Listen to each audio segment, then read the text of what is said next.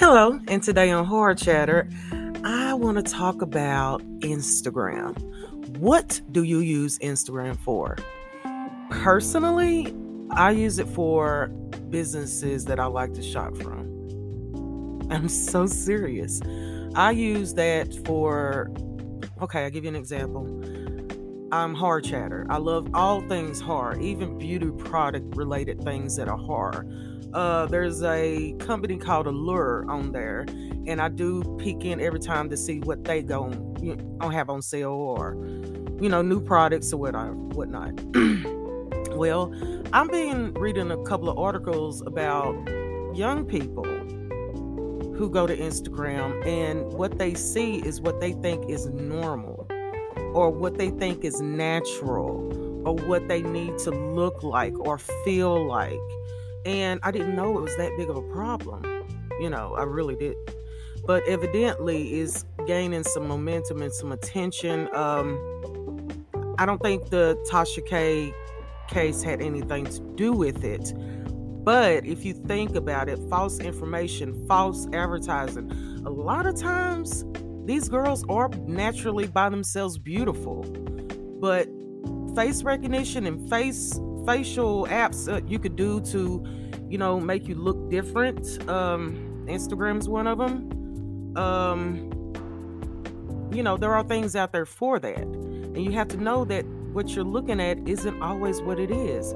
And stop going to Instagram, young people, and fawning in over other people's lives. Like, I'll tell you the stupidest thing I have seen lately, and I saw it with my own eyes. That is people on Instagram spelling out words with money.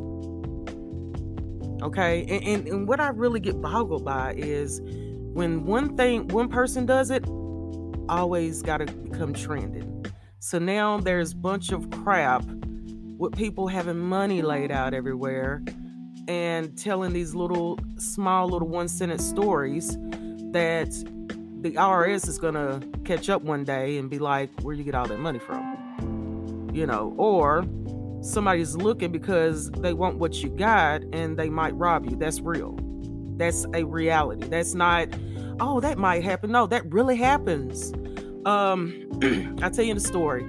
There was a woman, I forgot where she was based out of, but a couple of years ago, she won the lottery. Okay?